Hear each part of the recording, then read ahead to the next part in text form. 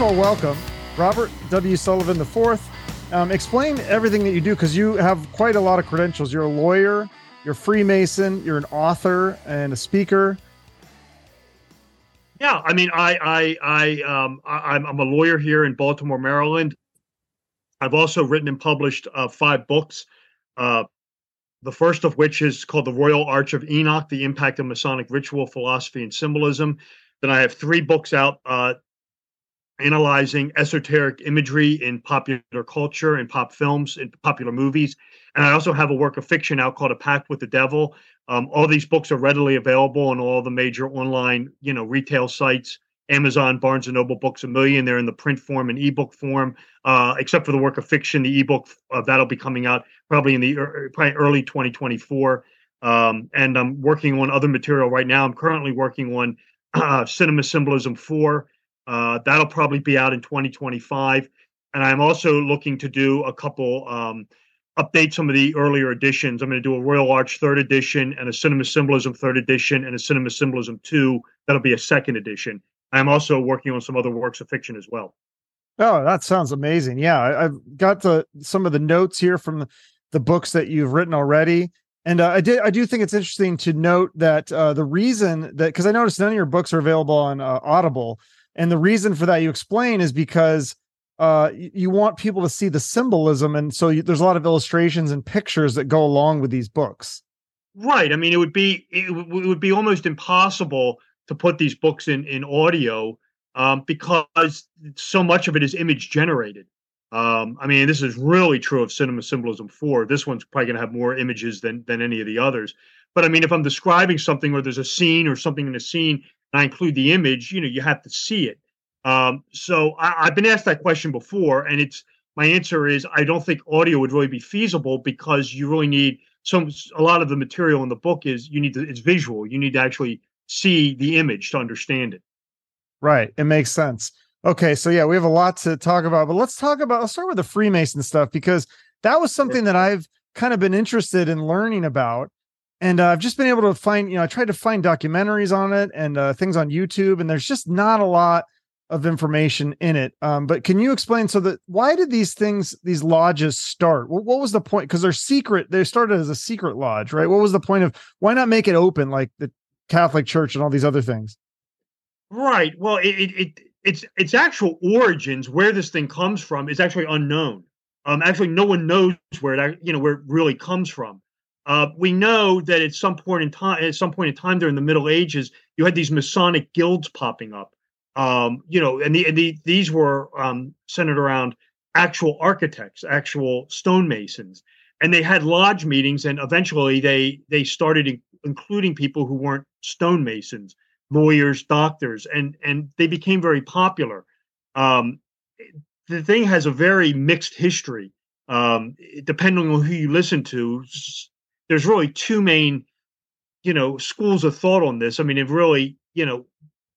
one is it goes, there's clearly evidence that, that the medieval cathedrals clearly stem from some sort of, operative masonry guild craftsmen. Some people take masonry back to the Bible with the building of the Tower of Babel. You get into things like the pyramids in Egypt. This is sort of the traditional history that's laid out of Freemasonry by a guy named James Anderson, who writes the Constitutions of the Freemasons in 1723. Then you have another school of thought, and this comes a little later. This comes in the 1730s by this guy named Andrew Michael the Chevalier Ramsay, who says that Freemasonry comes from this group of medieval warrior Roman Catholic knights called the Knights Templar. And this is where Freemasonry comes from. And it's this amalgamation of the old mystery religions that the Templars encountered during their time in the Holy Land in the Middle East. Things like the Osirian mysteries, or the rites of Eleusis, or the rites of Mithras, things like that. So where it actually comes from, really, it's just speculation. No one actually knows.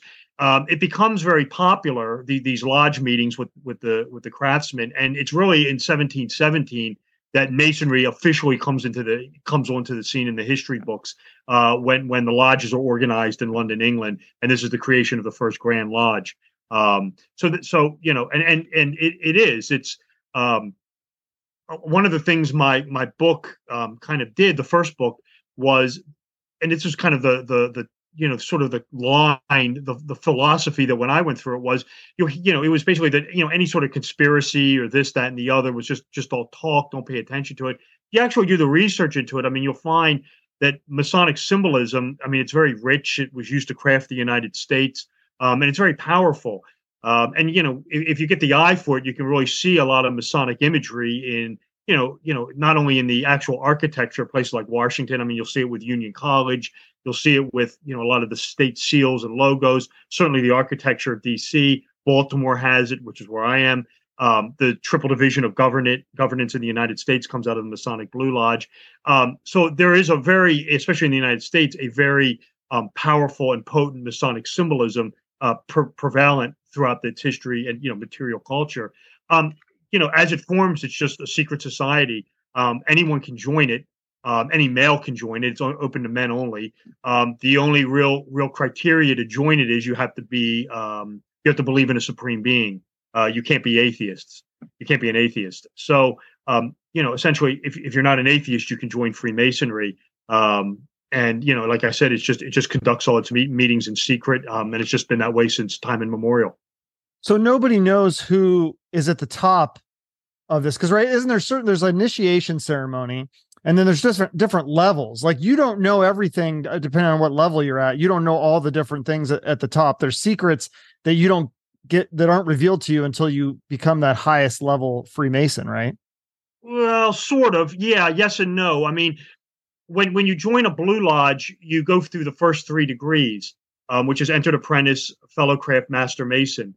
After that, there are 2 high degree bodies that are open to you in the United States, at any rate, the York Rite and the Scottish Rite, which essentially continues the Masonic education, your Masonic education. And you're correct. I mean, if you didn't do those lodges, or if you didn't join those higher degree bodies, yeah, I mean, there's things that wouldn't be, you wouldn't know if you didn't join them. I mean, you might have heard, you might have read a book on it or something, but, I mean, you wouldn't have gone through the ritual. I mean, and this is sort of what I write, my book, this is one of the things that, sort of this, what I get into in my book is one of the things that I think really makes the high degrees so important is, and this is, again, really sort of the main thesis of the first book is the high degrees, the York Rite and the Scottish Rite sort of finish the Masonic story. When you get into the Blue Lodge, the whole thing revolves around this thing called the lost word of a Master Mason. The 3rd degree ritual is about this architect of Solomon's Temple named Hiram Abiff, and he possesses something known as the Tetragrammaton, which is the name of God. Make a long story short, he's murdered by 3 fellow crafts, and the word is lost. Hence the lost word of a Master Mason. And this is, of course, what all the Blue Lodge Masons are always running around looking for, this lost word of a Master Mason. If you get into the high degree bodies, the word is actually recovered. It's found. And it's actually at the very end of it's actually the highest degree in Masonry. It's the 13th of the Scottish Rite, the 7th in the York Rite, where this lost word of a Master Mason is finally located. And it's sort of the end of the Masonic story. It's kind of like the Holy Grail being found, or, the quest for the Golden Fleece, what have you. Of course, if you didn't go through the high degrees, this would be unavailable to you. So in that aspect, yeah, that's true. And again, this is sort of what I wrote the first book about, because it really, when you look at it and you analyze it, this high degree body called the Royal Arch of Enoch is really what I would describe as the ritual that the United States, by and large, is being crafted around. Right, because the people that founded this country were all Freemasons, right? Yeah, most of them were. Most of them were Freemasons. Certainly, a lot of the founding fathers, the signers of the Declaration of Independence, were. A lot of the signers of the United States Constitution were.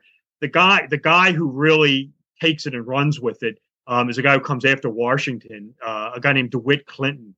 He's the former mayor of New York. He's the former governor of New York State. He's really the guy who uses Freemasonry to craft the nation around, or vice versa. He uses Freemasonry to essentially create the two-party political system that we have. He's really the guy, more than the others, I would say, except for maybe Washington, who is sort of like the Masonic godfather of the country. It's really Clinton who is the driving force behind Masonry turning the United States into a quote unquote Masonic republic.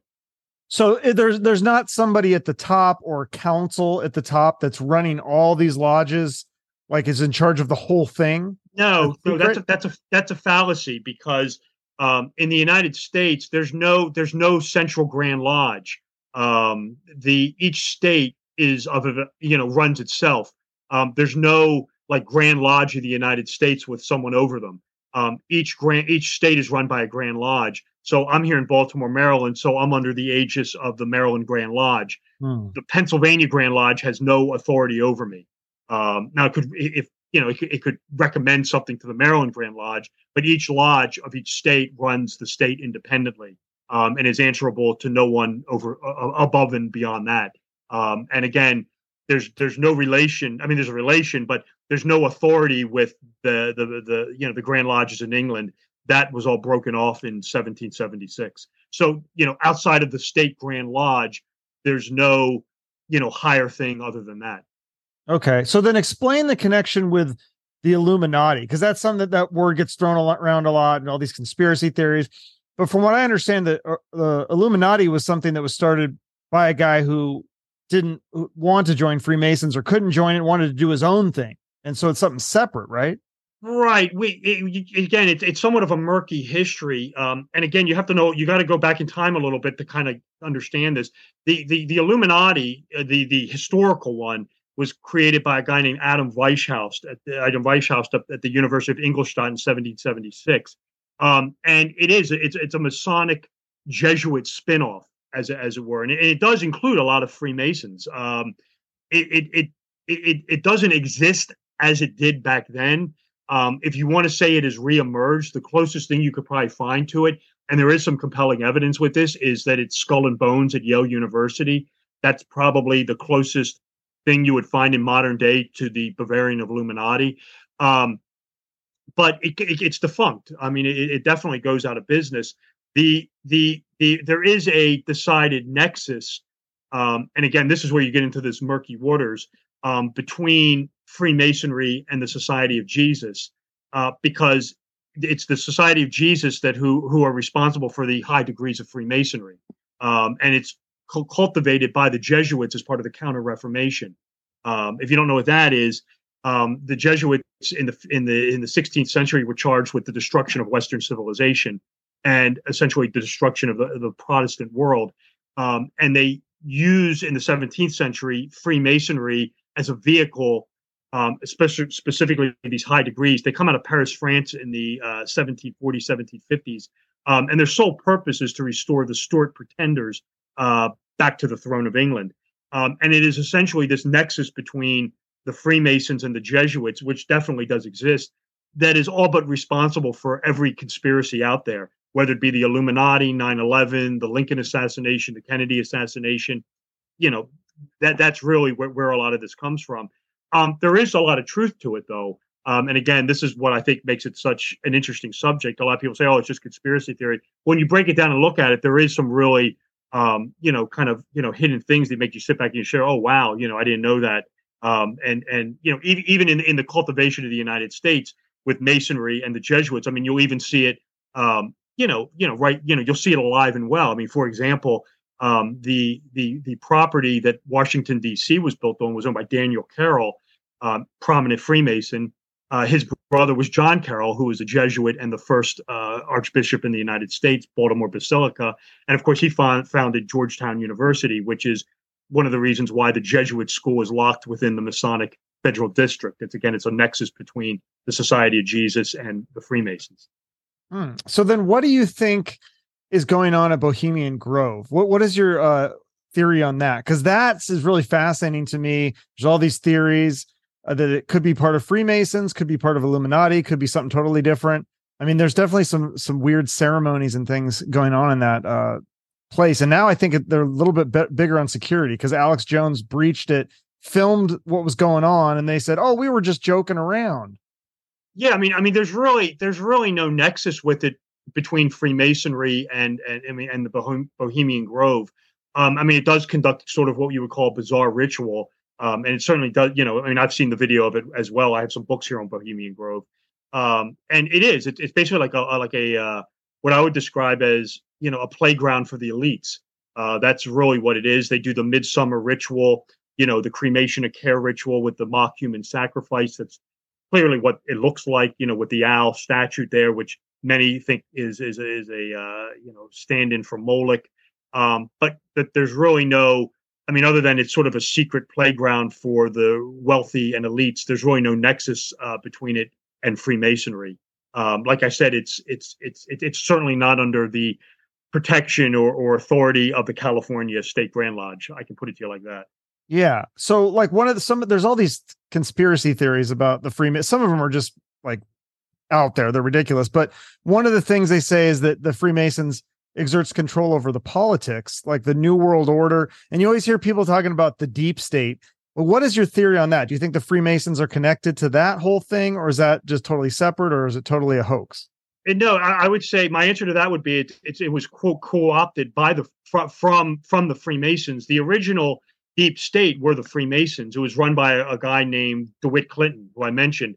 Yeah. You may have in your travels heard of something known as the Colombian Illuminati. He was the guy who ran it. DeWitt Clinton is the guy who runs essentially the American side of the Illuminati, called the Colombian Illuminati. And he is really the guy who sort of creates the deep state because of this high degree called the Royal Arch of Enoch. And again, you have to understand what is going on in that ritual. And the way it worked was, back in the day, it doesn't work like this anymore, was in order to network within Masonry and within politics, you had to obtain this lost word of a master Mason, because the way it was set up in this country was that when you obtain this lost word, this word that's lost in the Blue Lodge but discovered in the high degrees, when you find this word, what is implied with that is you are now given express warranty to rule over the masses. That was the implication with it. So it's these Royal Arch Masons under the aegis of DeWitt Clinton, under the authority of DeWitt Clinton, who is networking. And Clinton, they would have told you this was all totally benign. This was a way to unify the country, to unite the Federalists with the Jeffersonian Republicans. Clinton, works heavily with the Federalists, but he's a Jeffersonian Republican. So Clinton and the Federalists are working behind the scenes to run the country, essentially. And this is all totally exposed in the 1820s by a guy named William Morgan.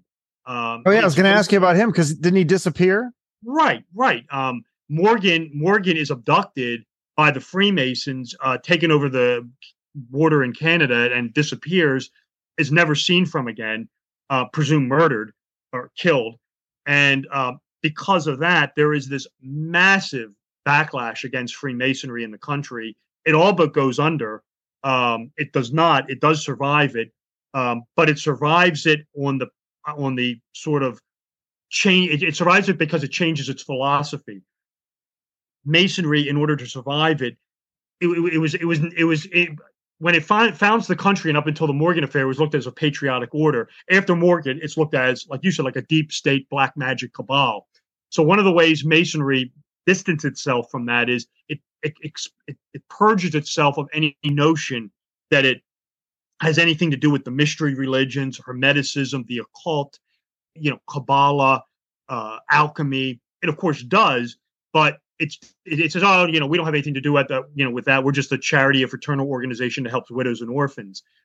But basically, it's that philosophy that carries Freemasonry through the rest of the 19th century, through the 20th century, and it's really into the early 21st century with the advent of the internet, where Masonry starts rediscovering its esoteric roots.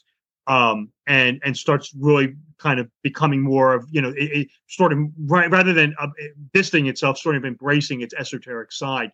At least that's what I can tell. When I joined in 1996, it was, any speak of that was, oh, this is just nonsense conspiracy theory. But if you start reading the people like, Mackey, Albert Pike, Manly P. Hall, you learn that's simply not the case. Lastly, I'll just wrap up on this. One of the guys who was alive during the Morgan affair was Edgar Allan Poe. And if you read The Cast of Amontillado, that is a allegory of the Morgan affair, where the guy is bricked up by the tools of Freemasonry and disappears forever. That's an allegory for the disappearance of William Morgan. Oh, interesting. And then, so what is it? Because I think I read that some of the occult accusations come from this thing called what is it called? The Taxel hoax was an exposure of by Leo Taxel intended to mock not only Freemasonry, but also the Catholic Church opposition to it. Right. That is a well-known hoax. Taxel comes along in the 18th century. It comes from a guy named Albert Pike, is where this all comes from. Pike is he is like the favorite whipping boy of the conspiracy theorists with Masonry. He's not a Southerner. He's a what's called a Copperhead. He's from Boston, Massachusetts, but he supported the Confederacy in the American Civil War. He eventually becomes the sovereign Grand Master of the Scottish Rite. And he publishes a book in 1871 called The Morals and Dogma of the Scottish Rite. The book has very little to do with Freemasonry. It's more about comparative religion and symbolism. Essentially, what Pike does is he'll get into symbolism or something going on in the ritual, and then he'll go back in time and say, well, this to the cult of Mithras meant this, and this in the mystery school of the Egyptians meant that, and to the cult of it's just an epic study of comparative religion and philosophy. And on one page, he compares the planet Venus to Lucifer, which is a correct comparison. And it's because of this comparison that from that point on, Freemasonry is devil worship. And of course, Pike never intended any of this. It's just a comparison to Venus being the son of the morning, being false light, appearing in the eastern sky in the morning before the true light, the sunrise, hence its association with Lucifer, false light. So a guy comes along named Leo Taxel. It's not his real name. I can't remember what it is. And he writes a book called The Mysteries of the Freemasons, where he accuses Pike of being in charge of this thing called the Palladian Rite, where it's further high degrees above the Scottish Rite. And at the end of the degrees, it's revealed that Satan or Lucifer is the god of Freemasonry. It makes a very good bedtime story and a conspiracy theory, but it's a total hoax. Essentially, no one believes it in the 21st century anymore. Yeah. So the only thing I know, because there's not a lot obviously on the internet that I could find, because you are still a secret society, right? There's some things you can't reveal. But what I did find video of was a guy talking about he left the Freemason. He thought the same thing. He thought it was a cult. He thought it was against the Christian religion. He was a Christian. And he said something about so the initiation ceremony, they put you in this robe and there's a sword, and a sword is pointed at your left breast or something. And you have to swear that you will keep everything within the lodge or something. And that freaked him out or something. Is that kind of like the ceremony though? Yeah, I mean, it's no different. When I joined the lodge in 1996, I had joined a fraternity house a few years earlier at Gettysburg College, and coincidentally, I guess maybe not coincidentally, the fraternity house I was in was Lambda Chi Alpha at Gettysburg College, and the guy at Lambda Chi who had crafted the initiation ritual for Lambda Chi, not only was his name Mason. He was actually a Freemason. So I had gone through the ritual at Lambda Chi, and when I joined the Masonic Lodge, you could see where he got inspiration from, because so many of the college fraternity rituals are based on Masonry. And yeah, I mean it's as you would imagine. You're brought into it's darkened. I mean this is all meant for theatrics and to leave a lasting impression. It's candlelight. You're brought in. You're led around. You're blindfolded. And, I mean, it's meant to leave an impression. I have talked to other people who are Christians and have said the same thing. They said, I went through the ritual. It was too esoteric for me. It was too occult, and I didn't want to do anymore. Again, to each their own, whatever. I know Christians who are in Masonry who have no problem with it. In fact, in the York Rite, you cannot become the highest degree in the York Rite is the Knights Templar. And you can't actually join the Knights Templar unless you are a Christian. That's one of the unique anomalies with with the Knights Templar. Most of Masonry is deistic. You just have to believe in a supreme being. The Knights Templar is an exception to that. You actually have to be a Christian exalted to the Holy Royal Arch in order to join the Templars. So again, it's just your flavor of Christianity. Some have a problem with it, some don't. Whatever. Yeah. Well, I'm just so fascinated by these secret societies. I don't know if you ever saw the Simpsons episode where the stone cutters. Did you ever see that one? Oh yeah, I mean that song, that Stonecutters song, has been my bumper music on many a show. Yeah, I mean, I would love to think that is real, that if I join the society, I can go down a secret tunnel and I don't have to go sit in traffic. I mean, that sounds amazing. Like, Yeah. There's nothing like that. I was on a show, and I mean, it's. I mean, when you join a lodge, you're going to meet a lot of eclectic people. I mean, and if you need a plumber, I'm sure, or whatever, there might be one in your lodge who can help you out. I'm a lawyer. I've never had any situation where like a judge was in my lodge and I had some sort of secret thing that made the case go my way. I've never had anything like that. But I mean, I wouldn't join the lodge for that reason.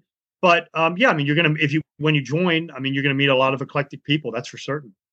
so what do you think, if it's not Freemasons, and maybe it is or it isn't Illuminati, or it's an offshoot of Illuminati? What do you think? Like all these giant rich billionaire CEOs, like, are they in some club? Like maybe we don't even know the name of it. Maybe it's something that's so secretive that people don't even know what it's called. Yeah, there are globalist organizations. I mean, you have things like the Trilateral Commission, Skull and Bones at Yale.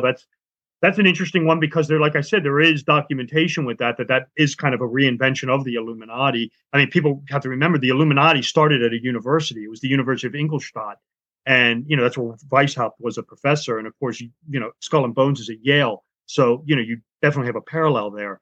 And then, of course, you had this one now with like Davos, where it's kind of like almost out in the open. My take on it is, I mean, I can only just give you my take is, I mean, to me, it's like a co-option. Or it's been co-opted. That's probably the better word is, Masonry in the United States was, like I said, was really, the Royal Archmasons were the original deep state. I mean, it clearly exists today. I don't think it's more tied to Mason. I don't think it's really tied to Masonry anymore, but it's taken what Masonry kind of created haphazardly and has used it, within like creating like a state within a state almost. I mean, I show in the book, I mean, without question, the Royal Archmasons were the puppet masters of this country in the early days. Their power is broken. I mean, it's like the Jesuits. Their power is broken by the Napoleonic Wars. The Masonry's power is broken with the William Morgan affair. The political machine of DeWitt Clinton does survive to an extent, and some people will probably know this name as well. It morphs into something in New York called Tammany Hall, which was under the rulership of a Freemason and an oddfellow named Boss Tweed. And if you want to kind of see that in action, go watch the movie Gangs of New York. That's kind of as close to it as you probably will find. Again, more of a 19th century thing. By the 20th century, it's pretty much faded. But clearly, the idea of a deep state, the Central Intelligence Agency, which was, I should point out, was essentially founded by Skull and Bones, which is a secret society. It's that co-option of this sort of thing that Masonry created, which I think was co-opted, that survives to this day. Yeah. Well, then let's talk about, we kind of move into the movies a little bit here, because this is a good transition with the movie. One of my favorite movies, which I know you've talked about it, so you must enjoy it too, is Eyes Wide Shut with Kubrick. Like, I looked at that movie and I was like, wow, this is crazy. But I think when I saw it whenever it came out in 98 or something, I just thought, oh, this is a fictional, kind of like interesting movie. But now I look at that stuff and I go, is that stuff real? Like, is there really parties like that where I feel like there might be some truth in some of those things. Oh, sure. I mean, Kubrick is one of my favorite filmmakers. Yeah, there's a lot going on in that movie. Probably not as much as something like The Shining and maybe some of his other stuff. Very interesting character, Kubrick was. But yeah, when you get into Eyes Wide Shut, I mean, it really begs the question: is this some sort of documentary? I mean, clearly, there is esoteric, maybe not esoteric undertones in the movie. Maybe that's a better word. Where one of the things that he does that he really plays around with in this movie is the Christmas lights. Whenever there's sort of this, presented on the screen, whether it be pedophilia, drug addiction, alcoholism, homelessness, it's always accompanied prostitution. It's always accompanied with these really glaring Christmas lights. And it's not the little white soft ones. It's, the big, bright orange, purple, red, blue ones. And what Kubrick does there is he is subconsciously attaching this in your mind to sort of these ills that plague humanity. But then when you get to the Illuminati sort of secret society, you'll notice that oh, the Christmas lights are gone.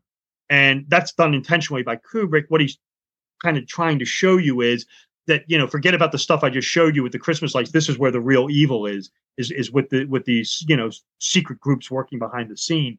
Yeah, I mean, Kubrick's into repetition. I mean, and he just doesn't escape it. I mean, it's really in The Shining.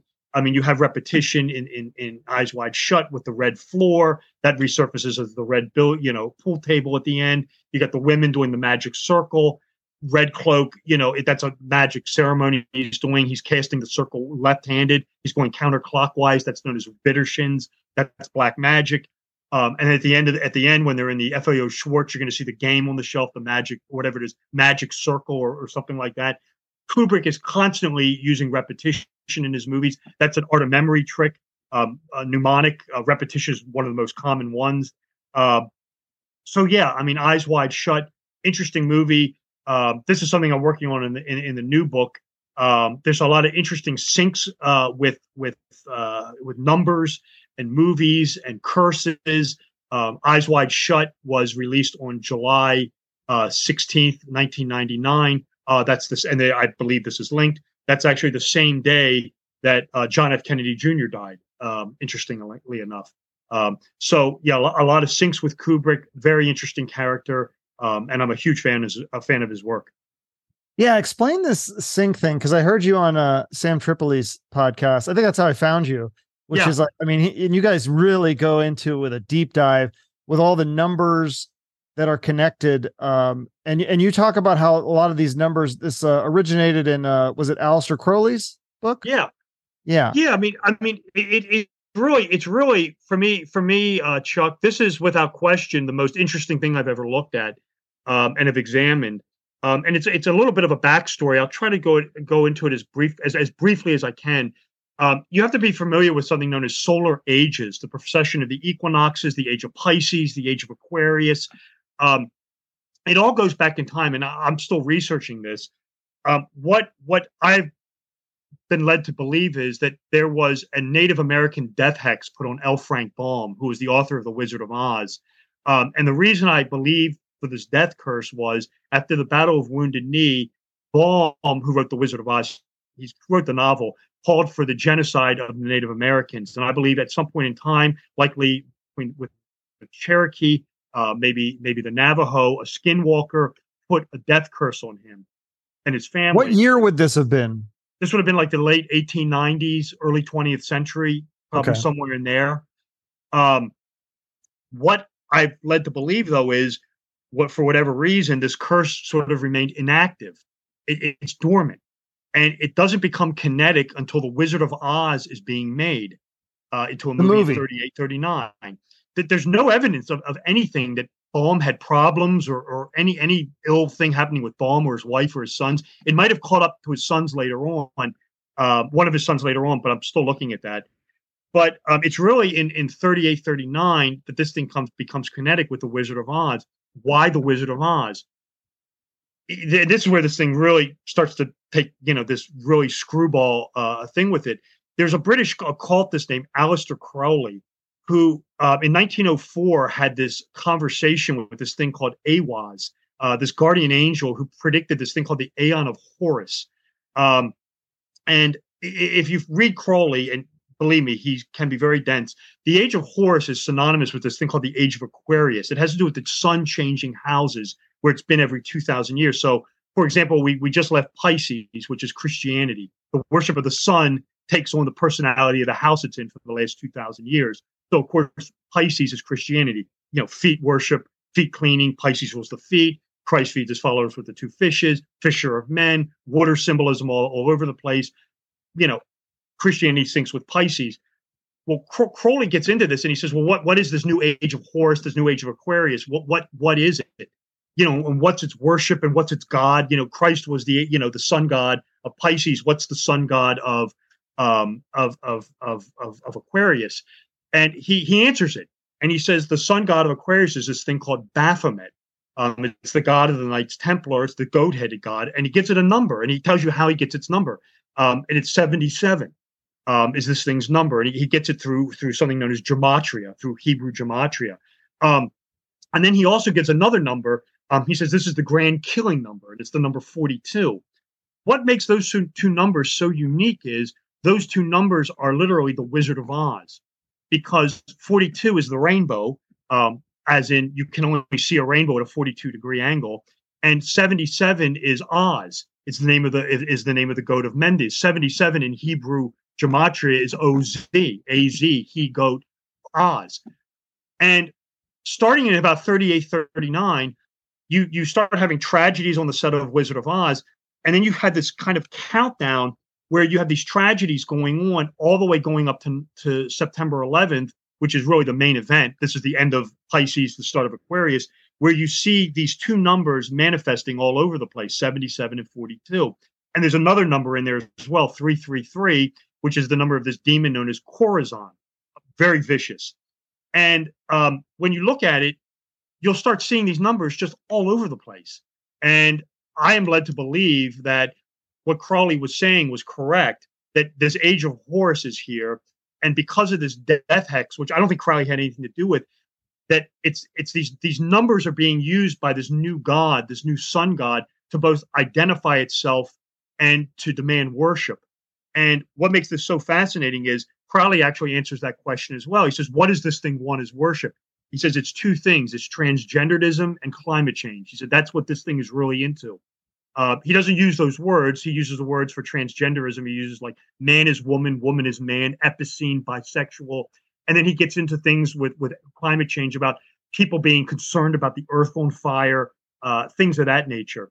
And I'm completely convinced that starting in 38, 39, when this new age starts to come into being with all these tragedies, whether it be the Kennedy assassination, World War II, Hiroshima, 9/11, you name it, you will find these numbers just plastering all over the place. And it's essentially this God designated itself as, hey, I'm the new God of the age of Horus, the age of Aquarius, start worshiping me. This culminates with 9/11 and is still continuing on post 9/11. I think it'll go on for quite some time until we really get into this age, probably in another 100 years or so. Yeah. So I've heard you break down some of where you find the numbers and the way you do it. It's interesting. And I know you don't want to reveal all the way, the methodology behind that, but I can do that. Oh, go ahead. Ask your question though. No, I was just going to say, like, is it statistically significant? Like, do you plug in other numbers to that methodology? And like my birthday, 16, would you put 16 and try this methodology and go, okay, well, 16 only shows up like 4 times, but the other ones, the 77 and 42 are much more so than 16 or 9 or 14 or whatever. Right. The way my methodology for doing it is you look at the event, and a lot of times the number will just stand out. I mean, the number will just stand out. Those numbers will just stand out. You really don't have to. I mean, they're just there. You use things like gematria, people's names, the titles of things, dates will produce these numbers. There's 4 methods of gematria: ordinal, reverse ordinal, Pythagorean reduction, and reverse Pythagorean reduction. All 4 of those are legitimate. They're very easy to explain. Ordinal is A is 1, B is 2, Y is 25, Z is 26. Reverse ordinal is just that, backwards, where A is 26, B is 25, Z would be 1. And then you get into the Pythagorean method, where the first 9 letters stay the same. So A is 1, B is 2. You get all the way up to J, which is 10. Under ordinal, J stays as 10, but in Pythagorean, J becomes 1. It goes back to 1 because it's 10, 1 plus 0. So 1 plus 0 is 1. So J becomes 1 again. M, which is 13, would become 4. So that's the way Pythagorean reduction works. Reverse Pythagorean is just it backwards. So instead of A being 1, A would be 26. 2 plus 6 is 8. So A is 8. That's the way that would work. And you could just take numbers. You can look at events. You can look at dates.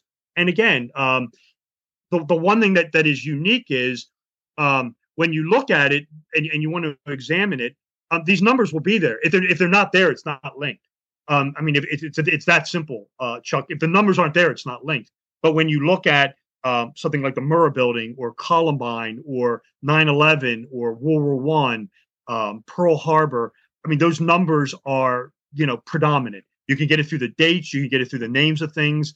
I mean, like, for example, I mean, I'd have to pull the document up because I can't remember it, but I think it's, if you use the Pythagorean method, the name, The Wizard of Oz, the title of the movie, the title of the book, has a value of 77. Over the Rainbow has a value of 77. So when you start plugging it in, these numbers will start hitting a lot. And that's when you're on the right track. And so what is the theory behind this entity or a demon or whatever it is using these numbers to kind of like wink at us, or to kind of like tease us or taunt us? Or why doesn't it just show itself in another form and rise? Or does it not have the power to do that? Or what is the theory behind that? This is the way it's doing it. This is the way it's using these numbers, because the number is a number and it can't be argued with. And it's using these numbers to designate itself. That's the best way I can do it, to describe it. It's using its numbers to designate itself, to identify itself, to let you know it's here. The one thing, if you read Crawley, and he gets into this, I mean, like I said, read, when this thing was dictated to him by this holy guardian angel, Awas, I mean, the one thing he says is, that this, why is this number always associated with like bloodshed and tragedy? And he answers that question in the Book of the Law. It said this new God is a bloodthirsty monster, essentially. So it's no wonder. I mean, one of the things he says is it'll give humankind a war machine. This has been interpreted as the nuclear bomb. And again, what I believe is it's these numbers that pop up in these, or turn up in these tragedies, starting in around 38, 39 with the Wizard of Oz, being made, and it continues on, and it continues all the way up to 9/11, and then has been continuing on post 9/11. I think it will continue on until we are well out of Pisces and this thing gets its worship proper. Otherwise, I think this thing's going to start, keep killing people. And like I said, I'm still looking at this because it's still playing out. But I guarantee you that the Israeli conflict will have these numbers in it. The Ukrainian conflict clearly will. The one that we just had in Lewiston, Maine, 42 and 77 are all over the place on that thing. And it's the way of saying, hey, I'm here. I'm kind of the spiritual force behind these things. Well, and you said, this is interesting because you tie Kobe Bryant's death into some of this too. Now, why him? Absolutely. Was he interested in the occult, or why was he a victim of this? It's not. I don't think it's him being involved with the cult. It's numbers. That this thing is a numbered based. This curse that I believe originated with the Native Americans. This is almost like a side effect of this curse. And like I said, what makes this thing so unique is that it latched on to Crowley's gematria with these two numbers, 77 and 42, which are the Wizard of Oz, which is Baum's stories. It revolves around numbers more than anything else. The thing that I find is if a person has these numbers around them, it's not good. And with Kobe Bryant, these two numbers, 77 and 42, are all over the place. Kubrick as well. I mean, I can put this thing around Kubrick. I can put it around Michael Jackson. I can put it around Robin Williams. I can put it around Lady Diana. And it's the numbers are what's dooming the person. And the best way I can describe it to you is, for me, it's like watching a lottery drawing. It's like if one number pops up, not so great. Two numbers pop up, you're maybe okay. Three numbers pop up, well, you better start worrying. Four numbers pop up, you're not good. And if that fifth number pops up, I mean, you're dead. And that's the way this thing works. So if you won the lottery and the numbers were like 77s and 42s, you should get rid of the money, because give it to me, right? Because it's cursed. It's funny you mention that. It's funny you mention that because it's not necessarily. I mean, it's like I said, if you're a fan, the one thing let me say this, and I'll tell two stories on this. There's one thing I left out on all of this, and this is what makes this death hex and this thing utterly macabre. And it's the most macabre thing I've ever looked at. When you look at all these tragedies, whatever it is, there's always some latent Wizard of Oz reference in there. whether it be Columbine or the Murrah Building or 9/11. There's always this hidden little Wizard of Oz citation in there, whether it's to Ruby or Ruby Ridge, Jack Ruby. There will always be some sort of allusion to either the Ruby Slippers, Yellow Brick Road, Wizard of Oz. There's always some little latent Wizard of Oz citation in there that makes this thing really morbid. And didn't Kobe Bryant dress as Wizard of Oz for his last Halloween? Right. I mean, this is what got into with Sam. I said, when I was looking at the Kobe Bryant stuff, you'll see the number 77 all over the place. You'll see the number 42. But I'm thinking to myself, well, there can't possibly be a Kobe Bryant Wizard of Oz reference in here.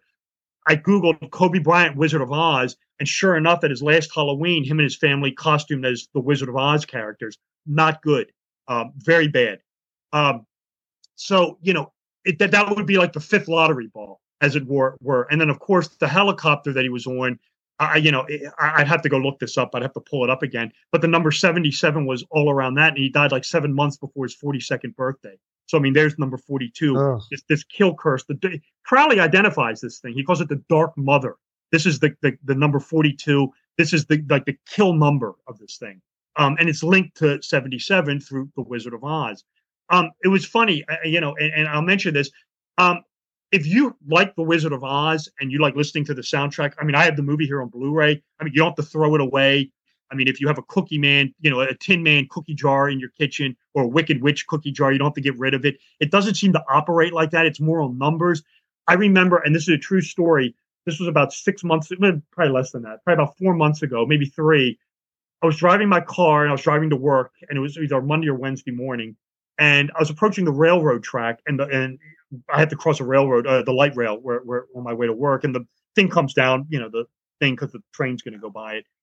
And I remember sitting there thinking to myself, just about looking at some of these numbers. I remember saying to myself, if I'm on the right track here, give me a sign. Let me know, that I'm on the right track with these numbers, with this death hex. If not, don't give me a sign. Chuck, and this is a true story. I'll swear this on a stack of Bibles. I look up. And I'm sitting there thinking to myself, I had the radio on, but it was turned on. Like I said, the train's whizzing by. I look up and there's a truck in front of me. It's a license plate, expired in July. I'm here in Maryland, so I have a red 7 in front of me for July. It expired like in 2025. 2 plus 5 is 7. And then its license plate number, and I'm not making this up. You ready for this? Was 077777. Was its license plate number. Wow. And I thought, well, if that's ever a sign that I'm on the right track, that was it. That's crazy. So what about the Wizard of Oz stuff is so fascinating.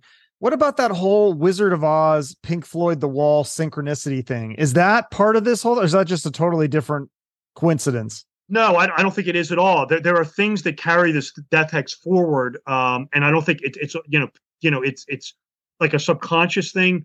The thing with Dark Side of the Moon with Pink Floyd, what makes that interesting is if you look at the cover of the album, it's the rainbow, of course.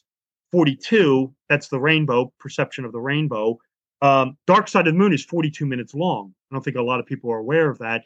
And of course, the idea is if you sync this to the third lion roar of the MGM and you sync this soundtrack to the Wizard of Oz, it releases, it reveals it's like, occult secrets. I've never tried it. I should try it. I've talked to people who have done it and say, yeah, it works perfectly. I've talked to other people who said, not so much.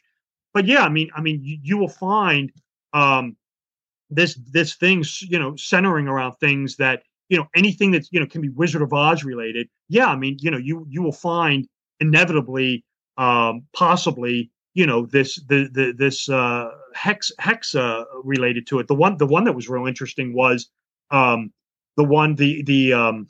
other one that's real fascinating was it's the what's the name of that band?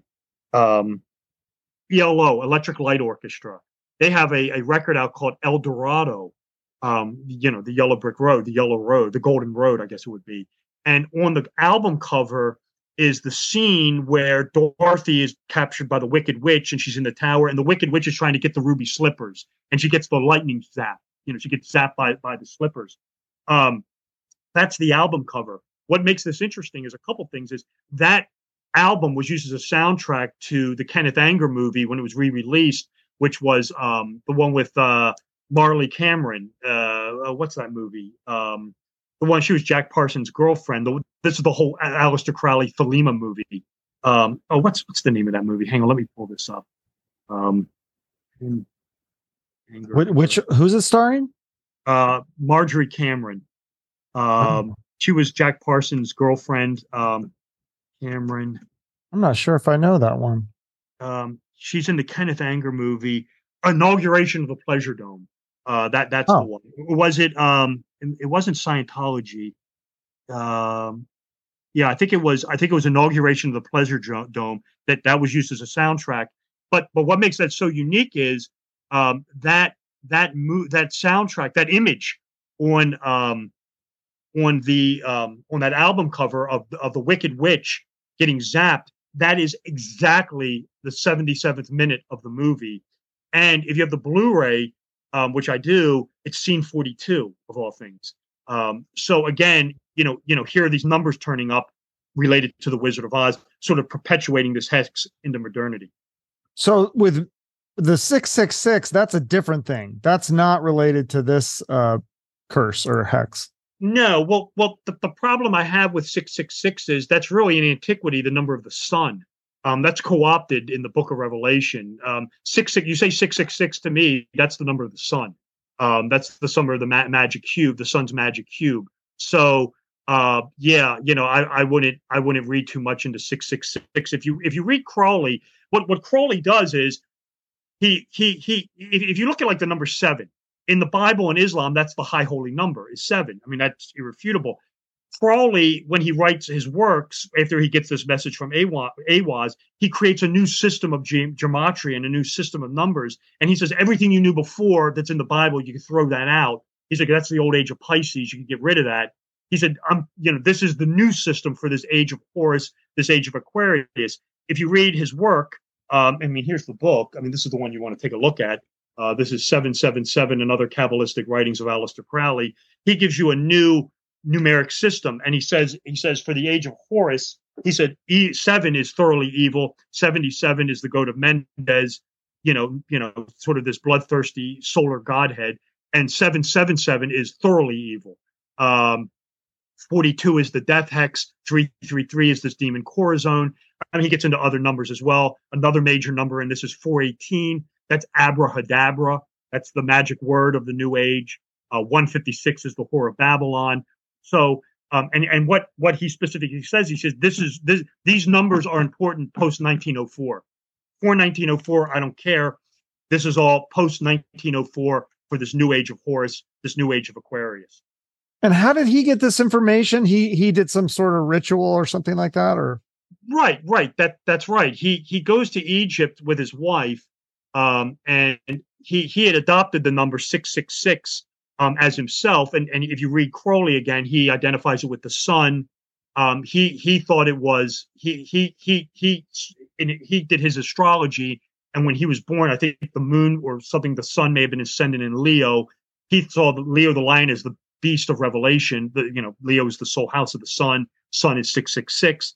He goes to Egypt with his wife. They go into the pyramids. His wife Rose knew nothing about the occult, and he starts she starts talking to him about how he's offended Horus, and he needs to go to this museum. He goes to this museum. He sees this thing called the engraving or the stele of Revelation. It's the sun god Horus. Its number is 666. He identifies it with the sun, with himself. And he goes back to his wife, and she says, "You got to do these rituals. You were doing them wrong. Do them this way." And he does it. And finally she says, if you go into your study for these 3 days, I think it's April, like 10th, 11th, 12th. I'd have to look.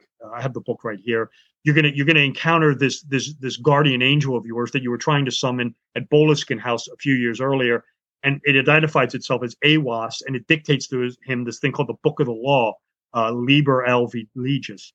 And this is sort of the mantra, the thelemic mantra of the New Age. Do what thou wilt, which is a numbered value, is 93. That's Awas's number also, is 93. And this is going to be the mantra through the whole for this new age. And he gets in there, and he said, and if you read the book, Crowley says some of this stuff is prophecy. He says, I don't know what it means. He said, I'm writing it it's being dictated in 1904. But when you read it, yeah, you could definitely see some prophetic vision in there. He mentions things about twins. You think twin towers. He mentioned something called R.P. Stovall. This is thought to relate to Lee Harvey Oswald. He talks about, there's a couple other things in there. It's just escaping me right now. But he says, if you read this, keep it, look at it as a book of prophecy. And again, this is sort of the Bible of the New Age. From there on out, Crowley spends the rest of his life creating things for this New Age. He invents a tarot deck for this New Age called the Egyptian tarot deck. He writes a book about how to interpret this tarot deck called the Book of Thoth. He creates a gematria for this system for this New Age, which I just held up the book. And he analyzes stuff, and it's very complex. People have been oftentimes kind of ignored when they talk about Crowley. They like to talk about the things he did. If you really sit down and read this guy, what makes it really interesting now, looking back 100 years later, I mean, everything he was talking about is playing out. Everything he talked about is happening or has happened. So this guy really must have been in touch with some dark force here. And I don't think the guy was a fraud at all. I think this guy was some sort of prophet of some kind. And like I said, everything he was talking about is now playing out right before our very eyes. It's amazing. So what do you think of Anton LaVey? And I think he founded the Church of Satan. Was he using Crowley's work as a springboard, or is it totally unrelated? No, it's probably totally unrelated. If you read LaVey, he wasn't impressed by Crowley. He didn't think much of Crowley. LaVey is a bit of a huckster. He's a bit of a showman. The church, the big issue with the church. Well, I mean, not the big issue. I mean, it's LaVey was kind of like Crowley in the aspect that neither one of them believed in the devil. I mean, I know that may sound funny to hear, but what LaVey basically was using Lucifer and the devil as a symbol of rebellion. It was essentially, a sort of a church of, people to explore things that society considered taboo.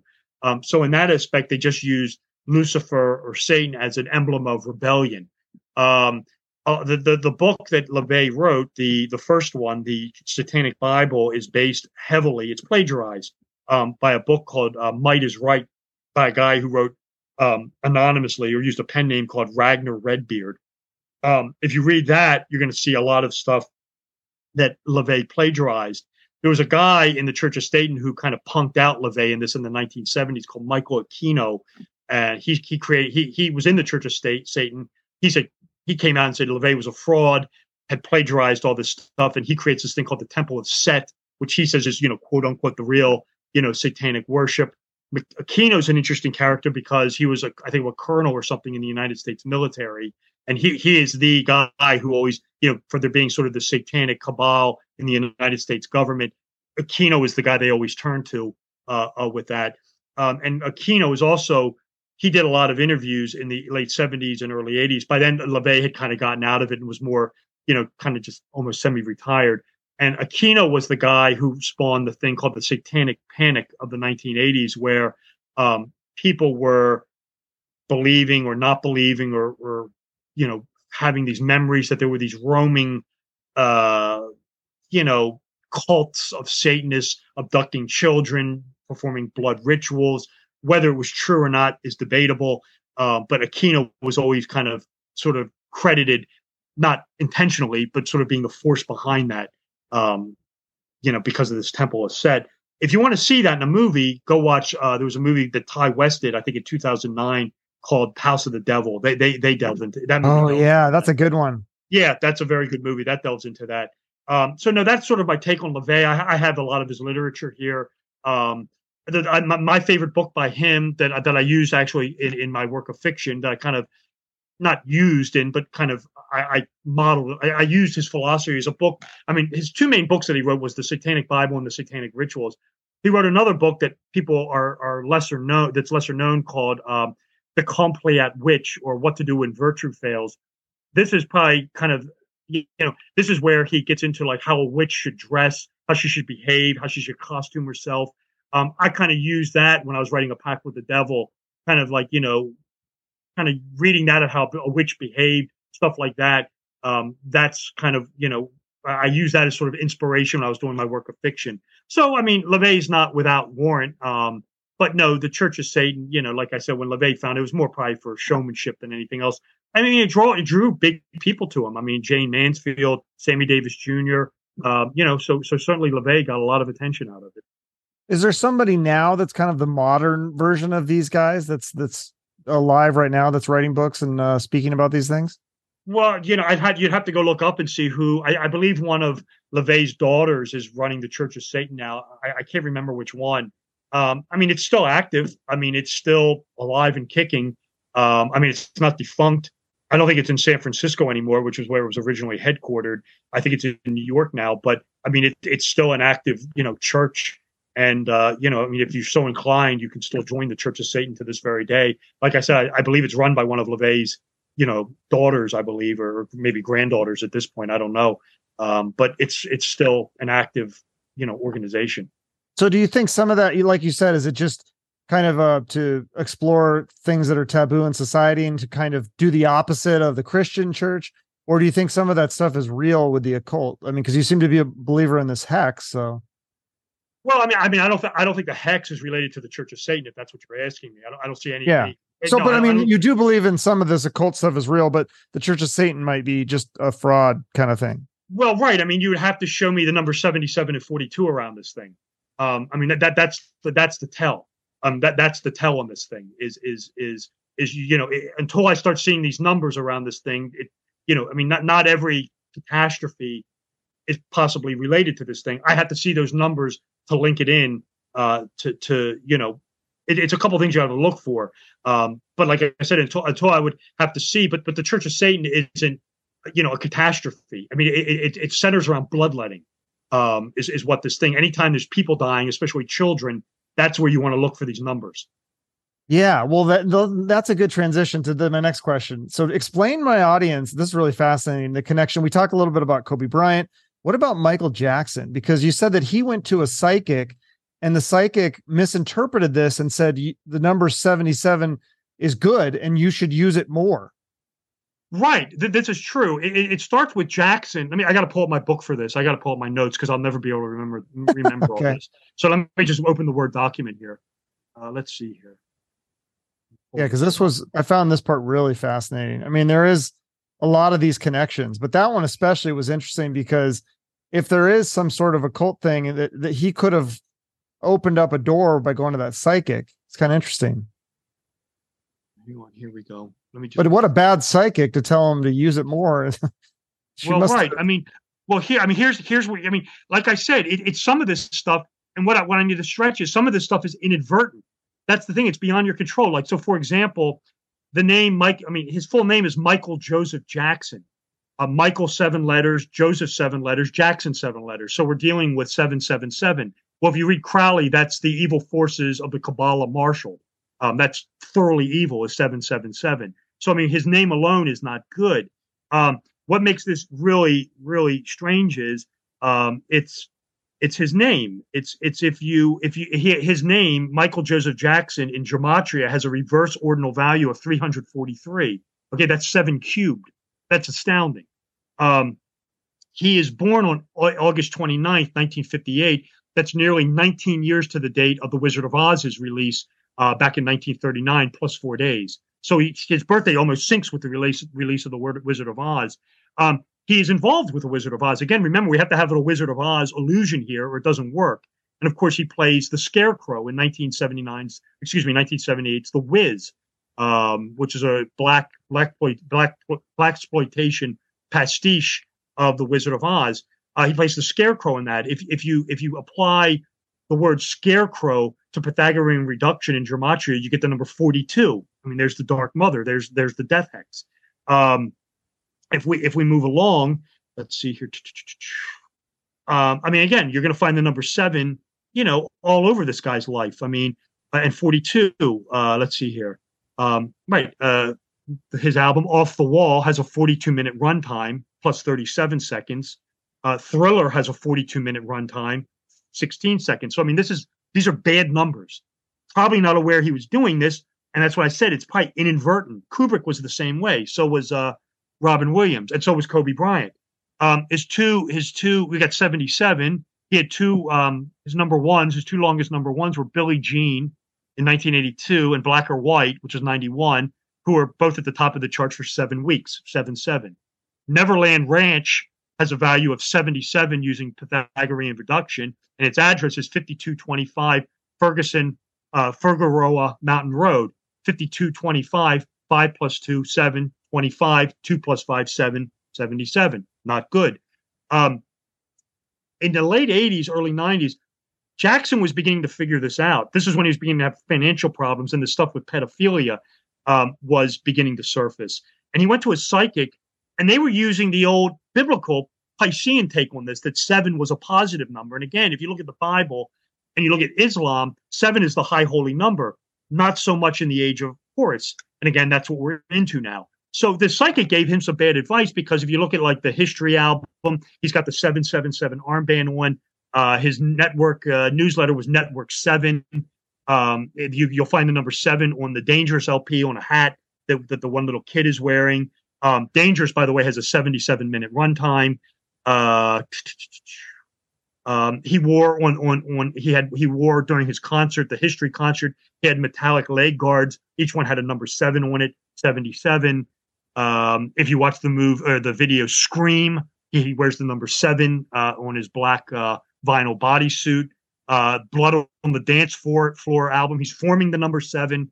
And then again, whether this was conscious or subconscious, again, this is just, this death hex striking. He signed his last will and testament on July 7th, 77. His televised funeral was 7 years later on 7/7/09. Again, this is all death hex numbers. Very, very bad. He died on June 13th, 2005. That's a date with 42, a value using reverse Pythagorean reduction. He was found not guilty on the 14 counts, 14, 7 plus 7. Let's see here. He died in a mansion in the Holmby Hills neighborhood with a zip code of 90077 and an area code of 424, 42 again. And he died. Let's see here. There was one other thing that was screwy with him. I'm not seeing it.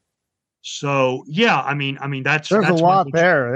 Yeah, that's Michael Jackson with these numbers that are just kill you. I mean, if you have these numbers around you, I mean, you're dead. Michael Jackson's final LP was released on October 3rd. I mean, what you'll find in a lot with this death hex a lot also is, and this is another fascinating aspect, is you're going to find overlap. You'll find one tragedy, and you'll find a tie-in to another tragedy. Like for example, with the Kennedy assassination, you will inevitably find a nexus to 9/11 or something. Same thing with Michael Jackson. On 9/11, which was, obviously September 11th, 2001, it was 49 days later, which is 7 squared, on October 30th, which was my 30th birthday, which is he released his final album called Invincible. And Invincible has a 77-minute runtime. Very bad. I mean, this is just all 77s. This is all 42s. That's the kill number. And it's no wonder this guy is pushing up daisies at this point. So yeah. And then and another curse number. This doesn't really have to do with Crowley, but this comes from the Middle East. Is what's called the Curse of 39. I don't know if you've ever heard of that one. No. You have or have not? No, I've not heard of that. Oh, okay. Well, in the Middle East, there's a thing called the Curse of 39, which is never any good. It revolves around the number 39, and if the curse hits you, it has to do with you being famous, and a tragedy will strike you. And of course, with the Wizard of Oz, the Wizard of Oz was published in 1900, and the movie was released in 1939. 39 years later, Michael Jackson held 39 Guinness World Records. So again, we have the Curse of 39 there. What there's an interesting sync with this is, if you ever seen the movie The Exorcist. Oh yeah. With Linda Blair. If you ever been to the steps in Georgetown, they were originally called the Hitchcock Steps. They're now called the Exorcist Steps, but up until the movie came out, they were called the Hitchcock Steps. And why were they called the Hitchcock Steps? Hitchcock had an espionage thriller called the 39 Steps. And that's how they got their name, just as a reference.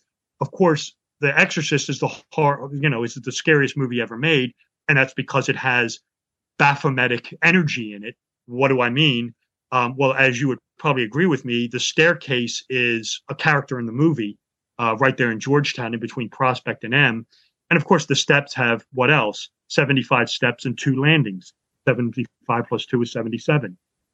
So, again, this is, investing this movie with this bleak, terrifying Baphometic energies coming from the goat of Mendes. So yeah, this to me is the subject matter, is a big portion of my next book. And for me, Chuck, this is without question one of the most interesting things I've ever looked at. Yeah. Well, what about, I know that we can't break down all the movies that you talk about. People got to get the books, but can you just explain a little bit about the movie Lost Highway by David Lynch? I don't know if that's which book, if that's in the next one, or if you've already written about that, because that was such a bizarre movie. What is going on in there? There's some symbolism there.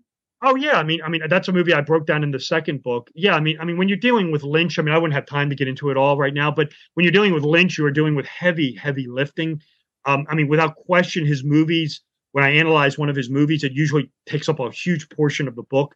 I did in Cinema Symbolism 3, I did Twin Peaks, and that was the whole TV series and whatever was the one movie, and then the new show. That just took forever. Lost Highway.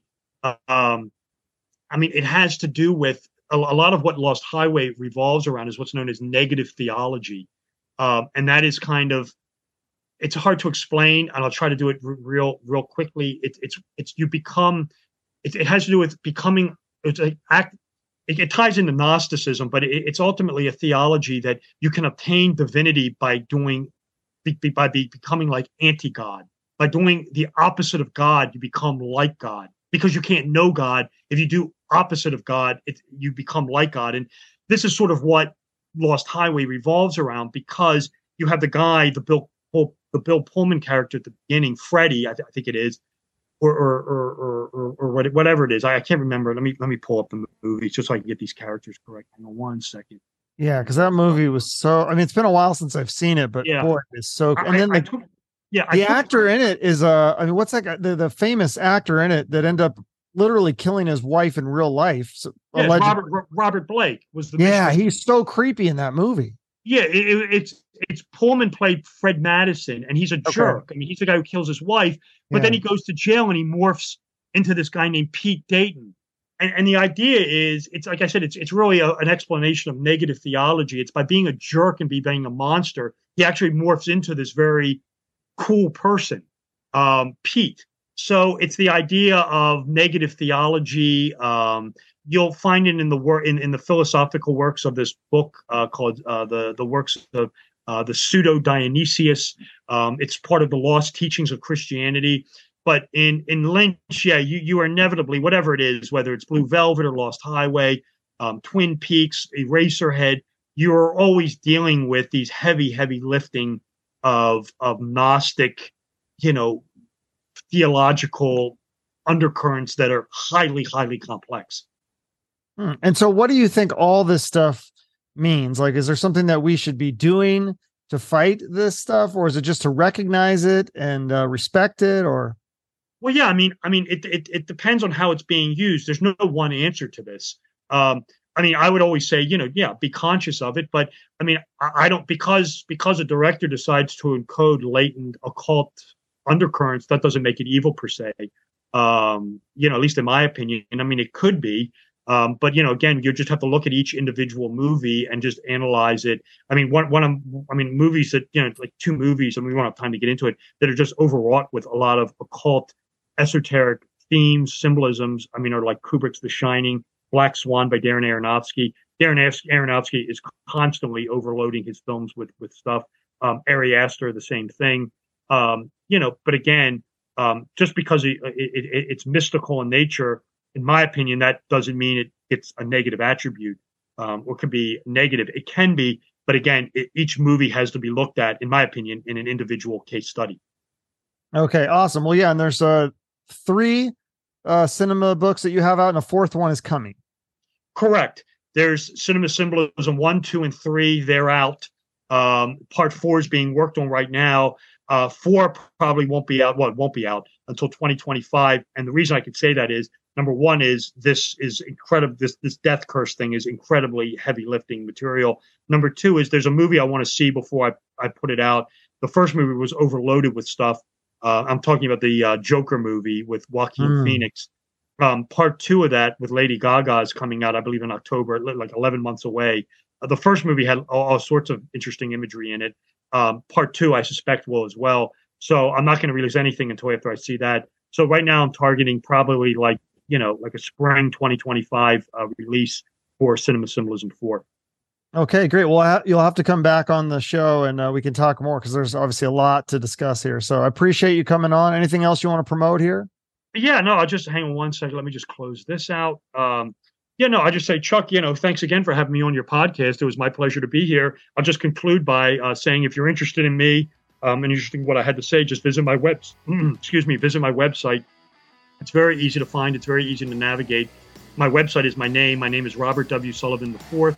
I'll put it in the show notes and then people could just click it. Fair enough. There's links there about me, where to buy the book, links to buy the book. Podcasts such as this will be posted in the blog and the media and press section. So, check back. It's constantly being updated. And if it's in the notes, you can find it from there. Awesome. Thank you so much, Robert. Thank you, Chuck, for having me on. It was my pleasure. All right. Bye-bye. Thank you for taking the time to listen to the full podcast episode. Please help support our guests by following them on social media and purchasing their products, whether it be a book, album, film, or other thing. And if you have a few extra dollars, please consider donating it to their favorite charity. If you want to support the show, you can like, share, and comment on this episode on social media and YouTube. And if you want to go the extra mile, you can give us a rating or review on Spotify, Apple Podcasts, or Google Podcasts. Finally, make sure you're subscribed to the show on YouTube for the video versions and other exclusive content.